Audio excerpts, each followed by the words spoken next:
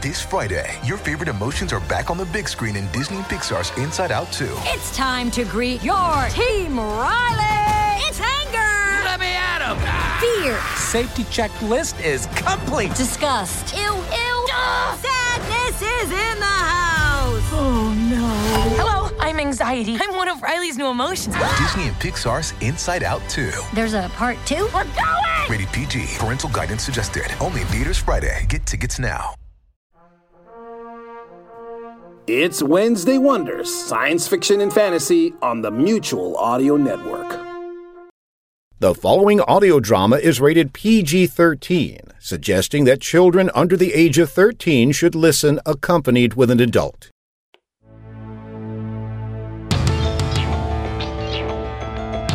The Leviathan Chronicles. An audio adventure.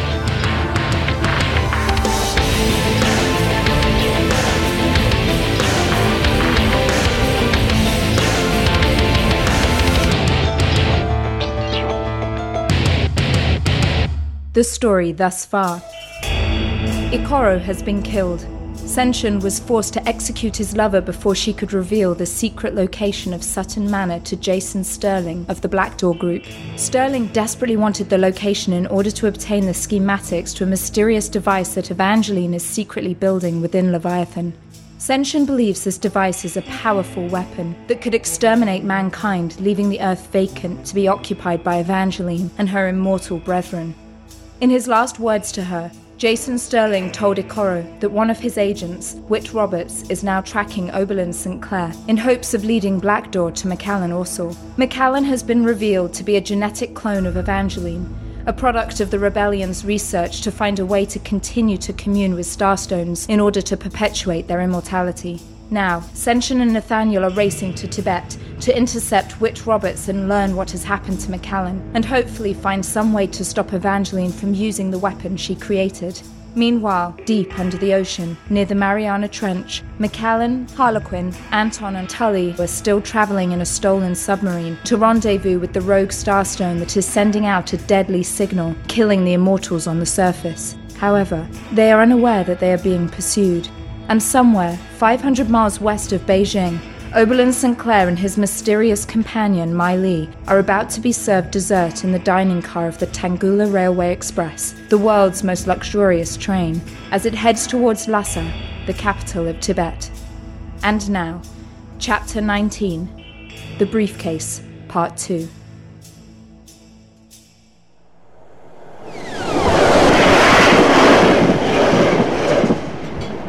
Madame, may I take your plates? Certainly.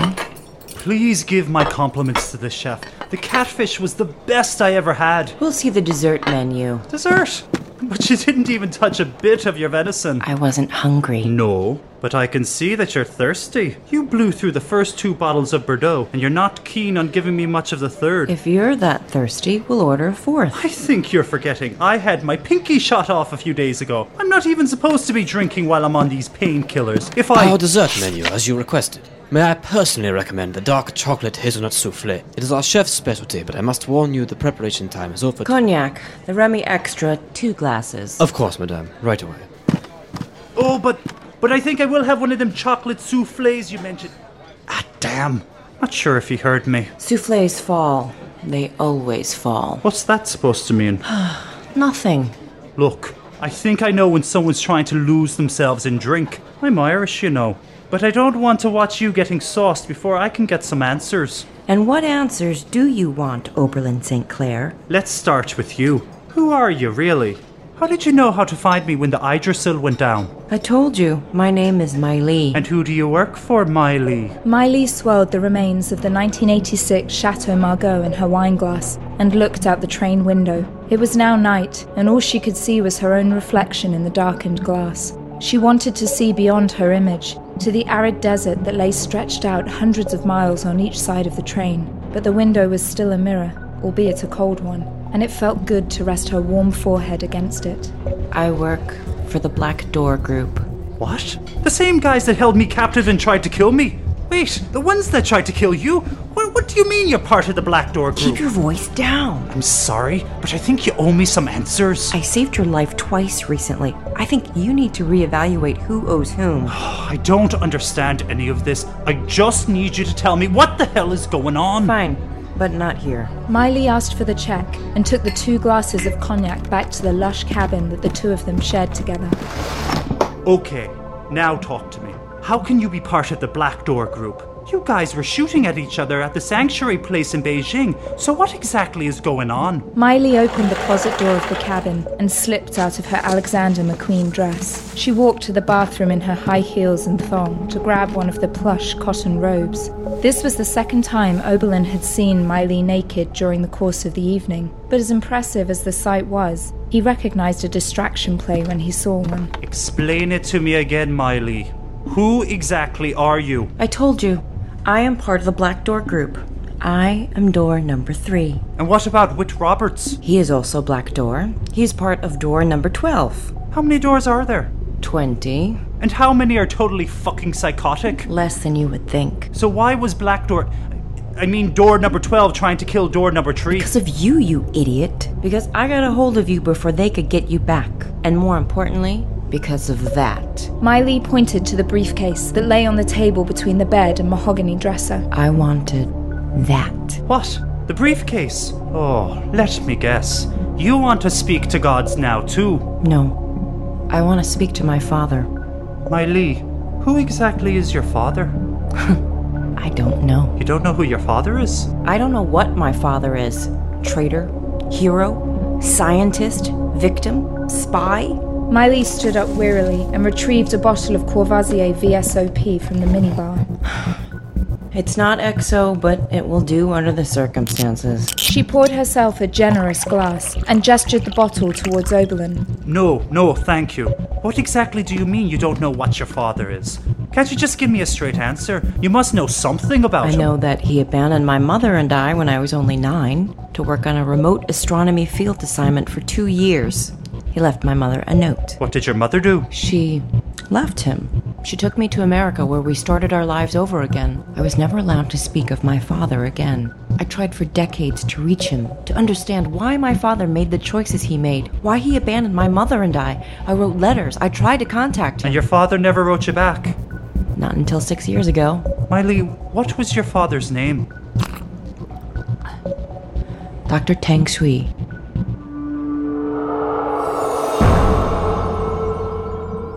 "6 years ago, deep in the Mariana Trench, Dr. Teng Sui bolted into the main corridor of the Hai Tenshi. Sprinting crewmen violently pushed past him as they ran to their emergency stations. The ship was sinking, and the secret mission he had been a part of for the past 3 weeks had gone horribly wrong.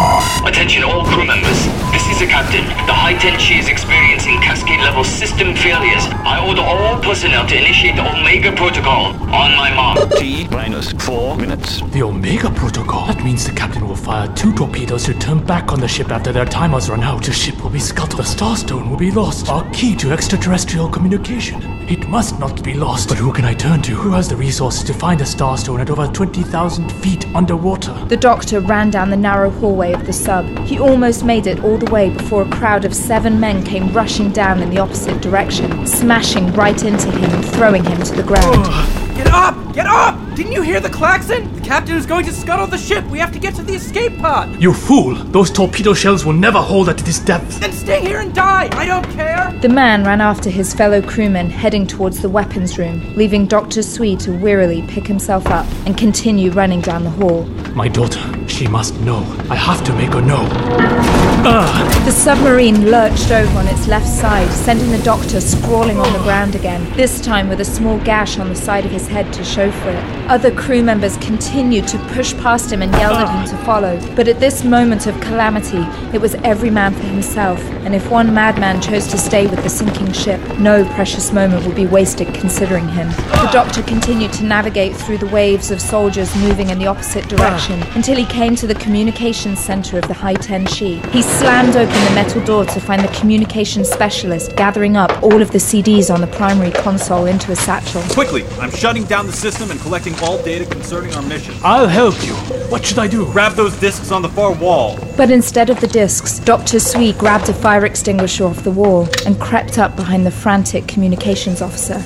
You think... With the unconscious officer on the floor, Dr. Sui ran over to lock the door and then sat in front of the primary communications console. His fingers flew furiously across the keyboard. My Li, my dearest daughter, the angel of my conscience. I wish I had more time to speak to you, but I'm afraid the time I have left is very limited. You and your mother left China when you were very young. She was a talented university professor, and I was always consumed with my work. Looking up at the stars, instead of looking down on my knee to see the shining daughter I was so blessed to have, and growing so fast in front of me, so smart at such an early age. I had such dreams for you. But your mother had dreams as well. She wanted more from life than I could give her in China. She defected to America without telling me, taking you with her. As my responsibilities in Section 9 grew, the Chinese Politburo kept me sequestered and unable to reach out to you. A traitor for defecting to America. Your mother was always a strong woman, probably stronger than I'll ever be. I hope you've inherited her strength from her. But as I said, my remaining time is limited, and the time has come for you to understand the true nature of my work. It is, sadly, all I can offer you as a father. I know that I have made questionable choices with my life.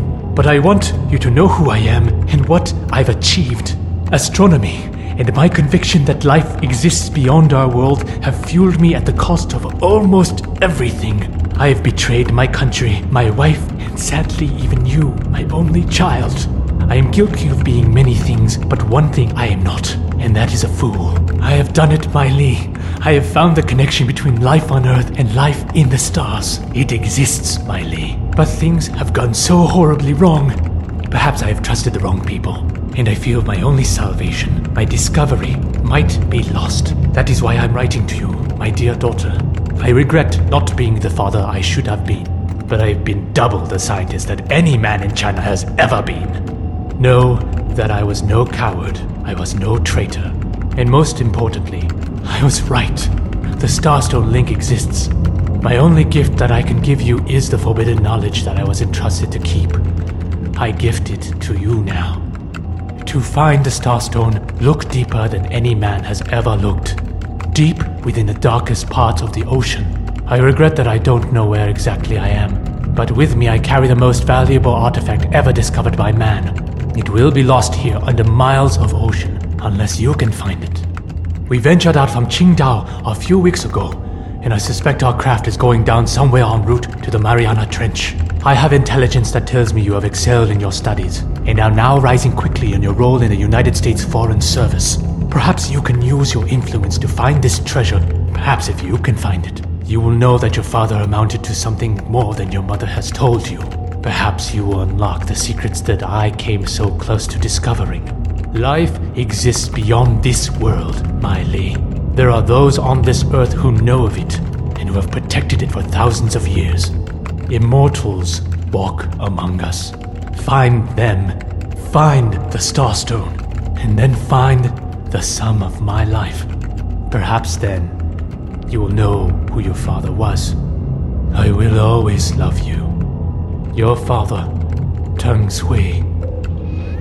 Dr. Sui encrypted the message and sent his last words to his only daughter. He pushed his chair away from the keyboard and just stared at the glowing screen in front of him. His heart felt heavy, and his feet wouldn't move. Why did I never reach out to her? She never would have understood. She wanted a father. China needed a scientist. Feelings are irrelevant. She was so beautiful. How I loved you, my Li. But if I didn't pursue the work, nobody would. They called me crazy. Perhaps I was a fool to think I could pull it all off. I failed miserably. Oh my God, I've failed them all. I'm ready to be lost to the deep. I deserve to die, to be erased. I'm ready to no longer exist. Oh no. My first job is survival. I must survive. For her, I will survive. The ship is breaking apart. I must escape. The doctor threw the chair aside and ran towards the door.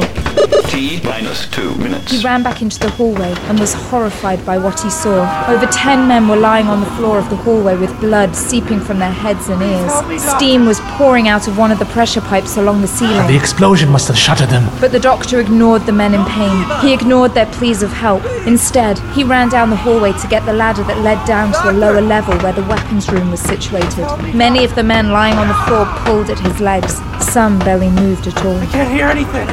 The doctor kept his head level and refused to look down at the doomed men. They can't be saved. Maybe I can't either. He grabbed the ladder and slid down quickly, not allowing his feet to touch the rungs. The lower level felt markedly warmer than the previous one. The doctor could hear the voices of men actively shouting at the far end of the hallway, but he couldn't see them through the steam that was now erupting through the multiple breaches in the overhead pipework. Wrapping his arms around his head, he sprinted down as fast as he could, trying to get...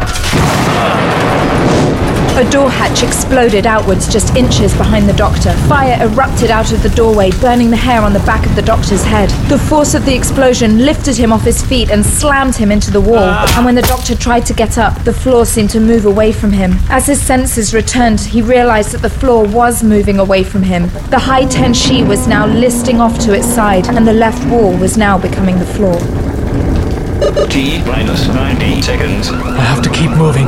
The torpedoes, they will destroy the ship. The doctor did his best to keep running quickly, but the strangeness of the hallway now turned on its side, made for slow going. The doctor tripped on the doorways that were now the floor. He tripped again, and this time it was over one of the many corpses that littered the hallway. The weapons room was now just a few feet ahead. He reached for the door. The metal on the door was scalding, and Dr. Swee ripped the shirt off one of the fallen crewmen to use as protection for his hands. The doctor rammed into the scalding door and fell into the weapons room, which was now covered in flames on its left and right sides. The doctor looked around the room, and in the far corner found several massive tubes that were part of the superstructure of the high tenshi. Oh, this is it. But I need to find an evacuation vessel, an escape pod. They're supposed to be stored next to the torpedo tubes. The room is so disorienting. The doctor looked around everywhere for one of the evacuation vessels, but only one last module still remained on the backmost rack. Dr. Swee raced to a charred keyboard and rapidly entered the command for a robotic arm to place the evacuation vessel into the torpedo tube. The vessel was hollow to allow just enough space for a single man inside, with a small series of controls and switches embedded within. The vessel was now loaded and ready for deployment. But suddenly, a junior member of the engineering corps burst into the flaming room. The young man quickly scanned the room, searching for an evacuation tube, but seeing only one left, he and Dr. Swee locked eyes. The two men flung themselves at each other, grabbing one another's throat. The young boy had strong hands and his thumbs pushed hard on Dr. Swee's larynx. He was 4 inches taller than the doctor, and the older man could not gain the needed leverage over his faster opponent. But age has its virtues. Dr. Swee brought up his knee hard, sending waves of agony through the boy's pelvis. The young crewman buckled over, allowing the doctor to wind back and deliver a hard fist across the boy's jaw. But Dr. Swee was 51 years old, and his punch lacked the impact that it had at 25. The boy's head spun, but he quickly recovered to straighten himself up and deliver a clear shot to the doctor's solar plexus. All of the air in the doctor's body left him. A greasy Phillips head screwdriver lay on the cluttered countertop. With the last of his receding strength, the doctor grabbed the screwdriver and spun around blindly, swinging his arm upwards. The tip of the screwdriver found the young boy's right cornea, and the doctor drove it upwards until the plastic handle was touching the boy's nose. The boy reeled backwards, and the doctor could see his remaining eye open wide with terror. But before the shock could register, the doctor delivered a roundhouse kick, not strong enough to knock the boy down, but strong enough to push him into the wall of flames that had taken over the rear of the weapons room. I am sorry.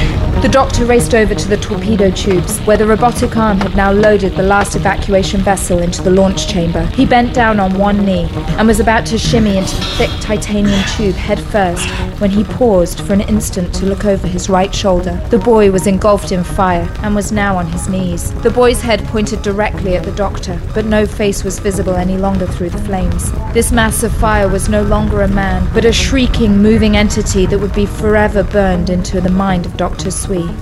It would be the last image he ever had of the high tenshi. The doctor quickly squeezed himself into the tube by moving his shoulders back and forth. He kept his arms tucked underneath his chest and used his elbows for leverage. T minus 20 seconds. The activation button. Where is the damn activation button? The doctor's fingers finally felt a large, grooved button that was vibrating intensely. He punched the button and felt the entrance lid of the evacuation vessel slam shut about 20 inches below his feet. The tiny cavity pressurized, and Dr. Sui felt momentum bolsters extend to brace his legs, hips, and shoulders for the force of the launch. Movement except the tiniest area around his hands and face was now impossible. Dr. Sui could see 3 indication lights with a large button over the third. Systems are positive. Launch is active. Go, go, go! The evacuation vessel exploded out of the torpedo tube. Dr. Sui felt his body slam against the cold titanium of the chamber. All of the interior bracing clamps kept his body locked in a rigid position, but the doctor still struggled to keep his neck straight against the velocity of the launch. His speed suddenly slowed tremendously, and he realized that he was now in open water. Depth! What is the depth? The torpedoes, the heightened Shi.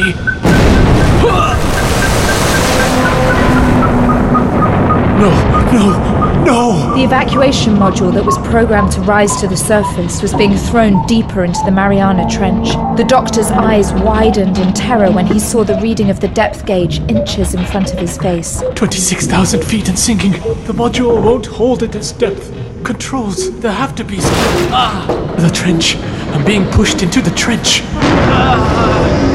The force of the high-tension explosion sent the evacuation module careening into the deep walls of the trench that were pocketed with sharp outcroppings and caverns. The module scraped against its side until its speed slowed down enough to be stopped completely between 2 large underwater boulders.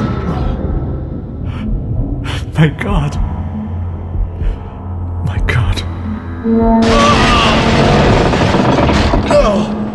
The doctor tried to move, but he couldn't. The bracing clamps were still locked into place and had clearly been damaged in the impact. Most of the digital displays directly in front of the doctor's face were damaged or just non-functional. In fact, the only illumination within the cramped vessel came from a single green LED light, 1 inch from the doctor's face, that was blinking irregularly. Can't move. I can't.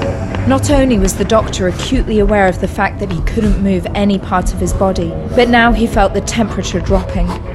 The beginnings of shivers were creeping through his legs. But how much power can remain in this damaged vessel? A few hours?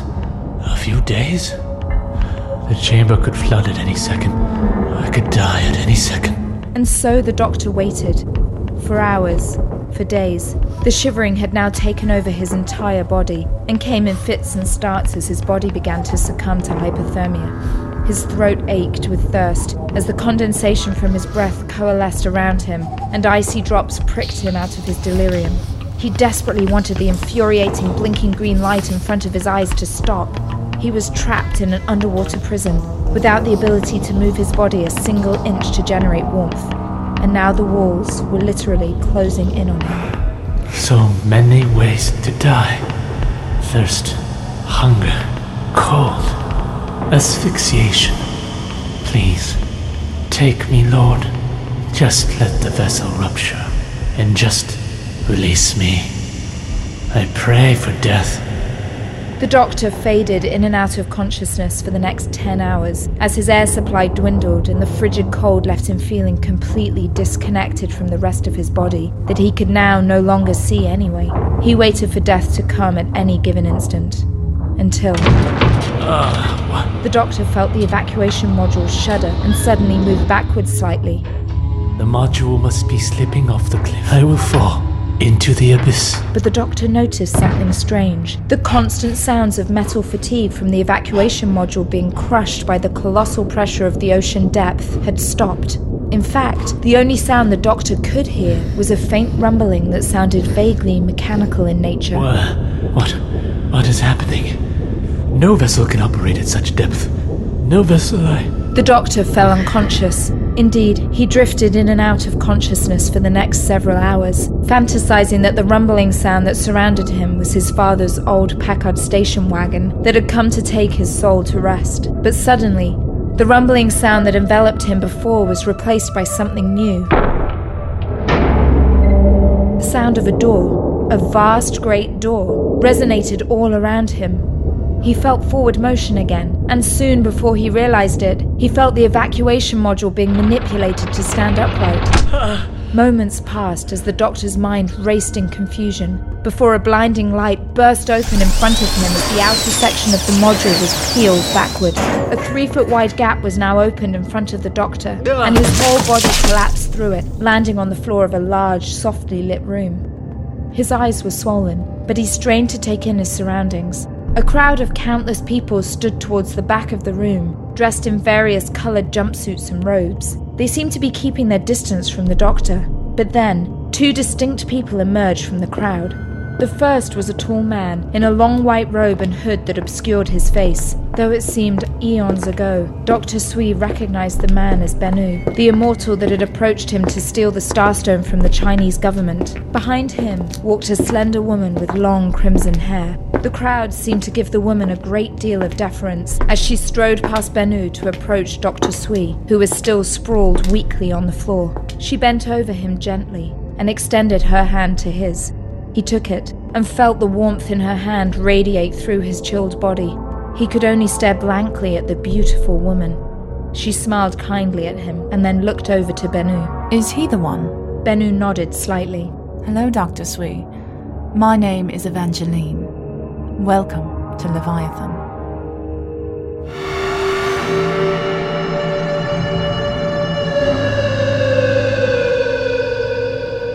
Your father was Dr. Teng Sui, head of Section 9, the man that discovered the Starstone. Yes, Oberlin. He is also the man that betrayed his country, murdered in the name of science, and left his daughter without a father. So what happened? You heard the message. As Hai Tenchi's mission went haywire, my father used his last dying minutes to send that message to me, the daughter he abandoned for 30 years. Your father sounded like he was an incredibly brave man. I can't imagine what it must have been like, trapped underwater in a sinking submarine, but his last thoughts were of you, his daughter. He wanted to make amends. It feels a bit late. More like an old man that just wants to get into heaven. She took a long drink of cognac. I know it's none of my business, but I think you're being unfair to the man, and unfair to yourself.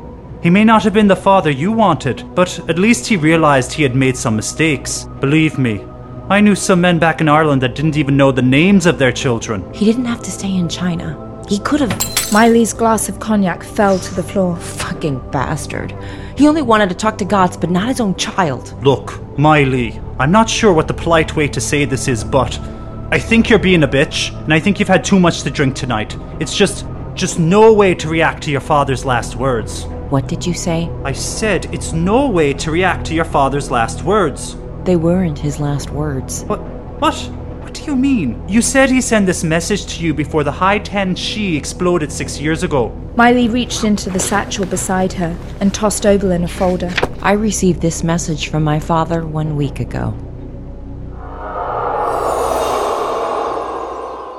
Are you shitting me? 1 week ago? You thought your father had died 6 years ago, and then...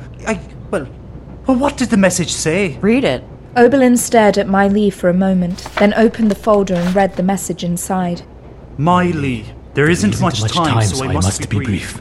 I have found a way for us to be reunited.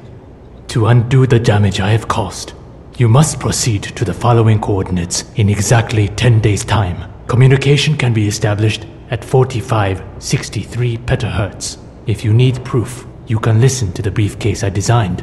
Remember, a cat may look at a king. Your father, Teng Sui.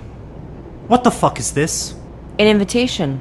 Or a warning, I'm honestly not sure. What does this mean? A cat may look at a king? A quote from Alice in Wonderland, my favorite book as a child. It means that even the most humble of subjects can approach royalty, that nothing is beyond the grasp of the believer.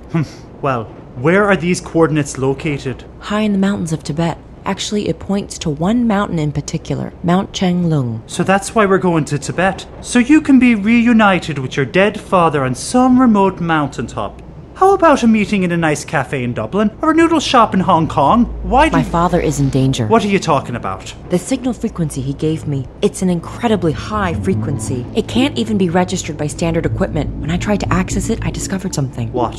Whit Roberts, the man who was trying to kill you, he's Black Door. But you're Black Door. Not like him. His group tried to exterminate all the other doors. They wanted to destroy anybody that had power equal to theirs. They're evil, and they have a plan. What plan? I don't know, but it has to do with the briefcase you're carrying with you. I believe it's what my father was referring to. Somehow, he's mixed up with Jason Sterling's group, door number 12. When I accessed the signal he gave me, I began tracking the Yggdrasil as it entered Chinese airspace heading towards Tibet. When the escape pod was jettisoned, I thought I had my chance to capture Whit Roberts and discover what happened to my father. But instead you got me. I got more than you. What do you mean? I got the briefcase.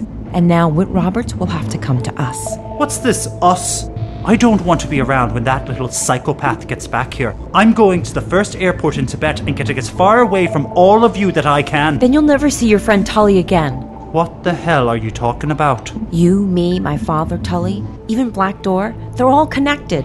The answers to everything we're looking for lie in Tibet. I don't know where your friend Tully is, and I know you don't either, but Whit Roberts does, and he wants to be in Tibet, and he wants whatever it is in that briefcase. If you run away now, you'll be running away from any chance you have at answers. Maybe he'll try to chase you, maybe he won't. But I've got a strange feeling that in 3 days' time, none of it will matter anymore, and you'll lose the only window you have. Oberlin winced as he looked down at his injured hand that now held only 4 fingers on it. I suppose you're right. And besides, I think it's time. Miley stood and walked over to Oberlin Sinclair, knelt in front of him, and placed her lips just inches from his. Time for what? To see what's in the briefcase, silly.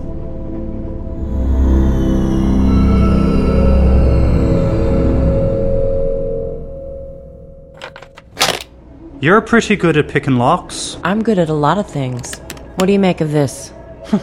I've never seen anything like this before in my life. The two of them opened the briefcase to find what looked like a complex control panel fully embedded within its cavity. In fact, there was no space in the briefcase to actually hold anything else. A series of 6 knobs bisected the center of the console, while 2 meshed sections resembling speakers dominated the upper right and left corners. At least 20 buttons and switches of various sizes surrounded 2 LED screens in the lower half of the device.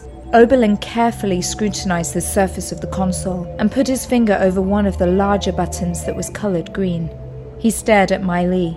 She stared back and gave a slight shrug. Why not? It briefly occurred to Oberlin that pushing random buttons on an unknown device created by the deadliest group on Earth might not be the smartest idea he'd ever had. But then he thought of Tully, and he pushed the button. The console vibrated ever so slightly, and then suddenly erupted in a flash of colours and sound. A 9-inch telescopic stalk extended from between the 2 speakers in the upper half of the console. One of the LED screens was racing through various number sequences, while the other screen depicted fluctuating oscillation waves. This is a communications device. But designed to communicate with whom? I guess we'll have to find out. Look at the knobs and switches. All of the increments are in Chinese. Your father. Mai Li stared back at Oberlin. Let's get this operational. Oberlin's fingers began to dance across the surface of the console, testing and examining each instrument. Lost it. He paused after activating each switch to measure its effect relative to the knobs he was manipulating. Keep going until that other light... Hours passed, and strange sounds began to emanate from the console. As Oberlin tried to stabilize the frequency oscillation, What's the style for? A rapid succession of numbers flitted across the left screen and then suddenly stopped. Mai Li translated the meaning of the Chinese inscriptions as fast as she could, but it did little to help Oberlin gain a handle as to how to clarify the broken audio signal he was now receiving. I think we're getting something. Finally, after turning the 2 far knobs together, he was able to isolate just a bit of the transmission that was coming through the speakers. Hello? Who is this?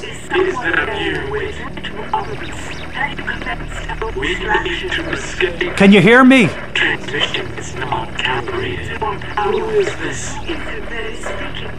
This is Oberlin St. Clair. I'm an engineer. I want to help you, but I need to know, who are you? We need to be rescued. They will kill us. What was that about Black Door? I can't hear you. Please say again. We are trapped. So much pain. Please help us. Of course, we want to help you. But first, you must tell us where you are. Who is holding you? Can you read me? Where exactly are you? We are being held in Leviathan.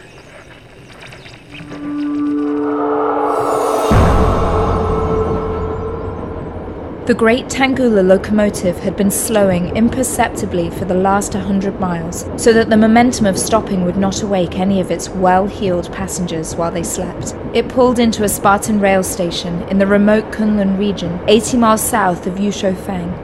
The station itself was little more than a wooden platform, with 4 small concrete utility sheds at the far end that displayed the Tangula logo. As the massive train pulled to a stop, several engineers raced from the rear of the train to secure fresh water hoses from the utility sheds and affix them to the bottom of the rearmost car. The platform itself stood empty, except for a single figure that stood motionless in the dark. One of the cabin stewards approached the man using a small flashlight.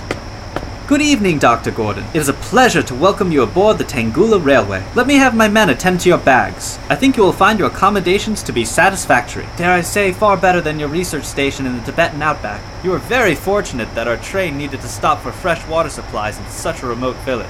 This section of the Tibetan plateau is almost uninhabited. May I ask what it is you are studying, Dr. Gordon? Astronomy.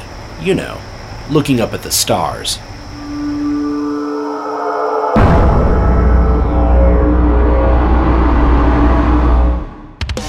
You have been listening to the Leviathan Chronicles by Christoph Laputka. For more episodes and information, log on to www.leviathanchronicles.com.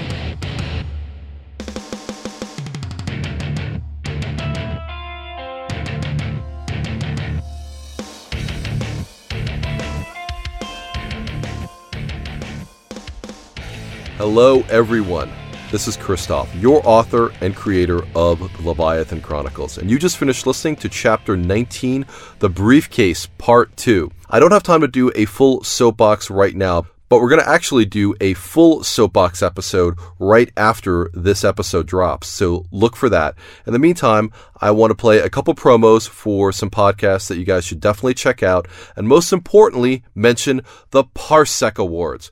Oh my God, the Parsec Awards are coming soon. Thank you to Mama D, a goddess among Leviathan fans, who was kind enough to nominate us for the Parsec Awards. The Parsec Awards are like the Academy Awards, the Tony Awards, and the Grammy Awards, and all the other cool awards in the world put together for science fiction podcasting. I am incredibly excited to be part of the process and to be nominated, and there'll be a lot more information about that in the bigger soapbox episode, which is going to be following this one. In the meantime, enjoy the promos, and I will see you guys very soon.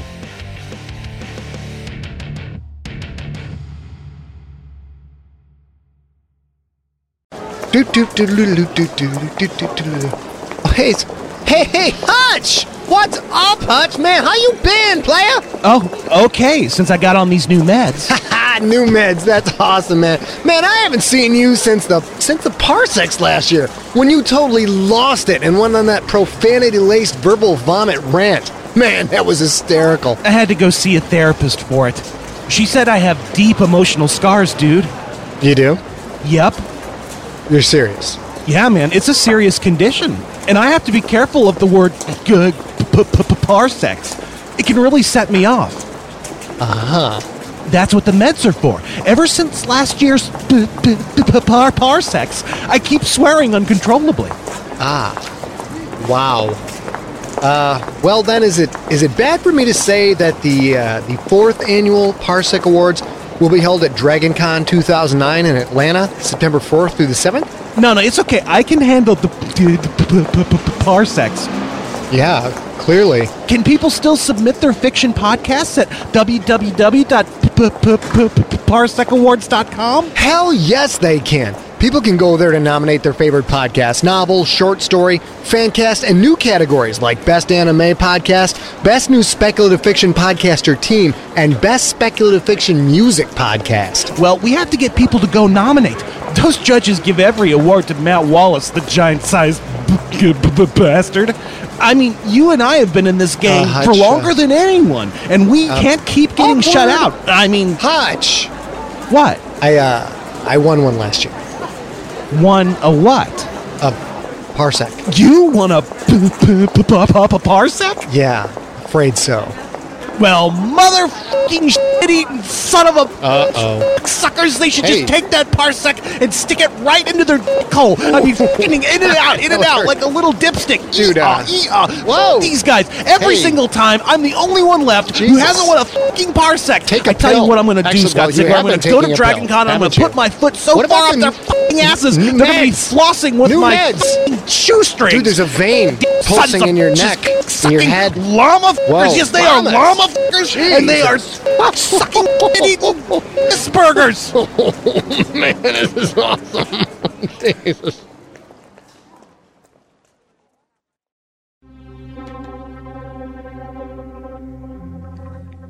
After 3 years in the making, Mur Lafferty's epic series comes to an end in the summer of 2009. Get ready for Heaven Season 5, War.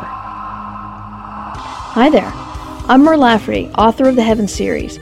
If you're not familiar with Heaven, I encourage you to get over to podiobooks.com or heavennovel.com and check it out for free. Two friends wander the afterlives, heaven, hell, and cause all sorts of trouble. The new story, the final story, is called War, and it launches June 1st. In the story, I'm creating some new gods, and I wanted to hold some auditions for the hopefuls. Thanks so much for coming to this interview, my lord. Please have a seat. Can you tell me your name? Well, hey there, introducer. I'm J.C. Hutchins, author of the Seventh Son podcast novel trilogy and Personal Effects Dark Art. I guess I would be the Patio Books God of Light, because there is always a Patio Books God of Darkness, and that would be Ziegler. So yeah, I'm the God of Light for podcast novelists everywhere. I see. And what is your origin myth? Well, gee, I really don't know. I know that when two people really, really love each other, they climb into bed together, and then mommy has a baby in her belly, and I don't really know anything more than that. Golly.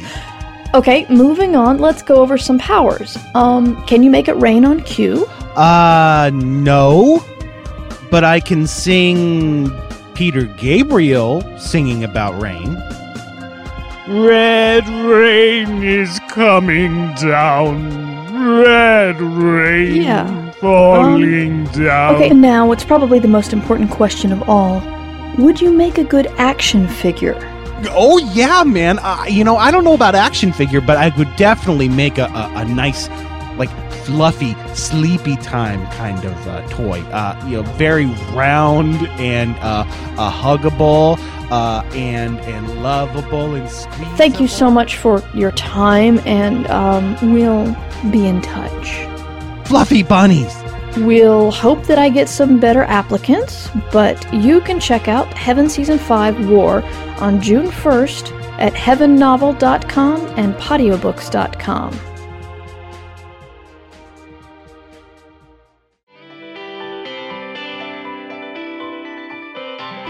Coming soon to Broken Sea Audio Productions. An Amazonian vacation is interrupted with unexpected news. All right, whoever you are, you better have a darn good excuse for interrupting my vacation unless you want to end up food for piranha and crocodiles with really sharp pointy teeth.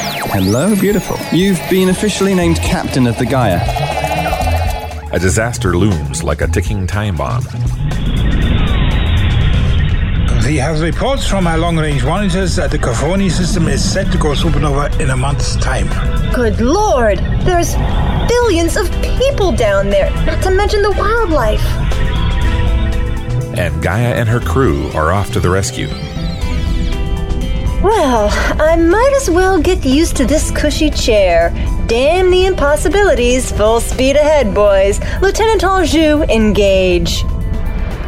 Gaia's Voyages. Only at Broken Sea Audio Productions.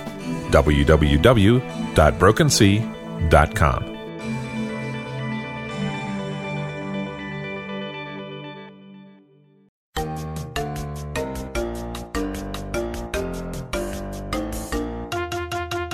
In this time of COVID-19, CDC asks you keep your hands clean. Don't congregate and kindly shelter in place. Also wash your hands and don't touch your face. So use soap and water and grab a clean towel. And don't be a Jonah. Prevent spread of corona by washing your hands. Olé! This was a public service announcement from the Mutual Audio Network.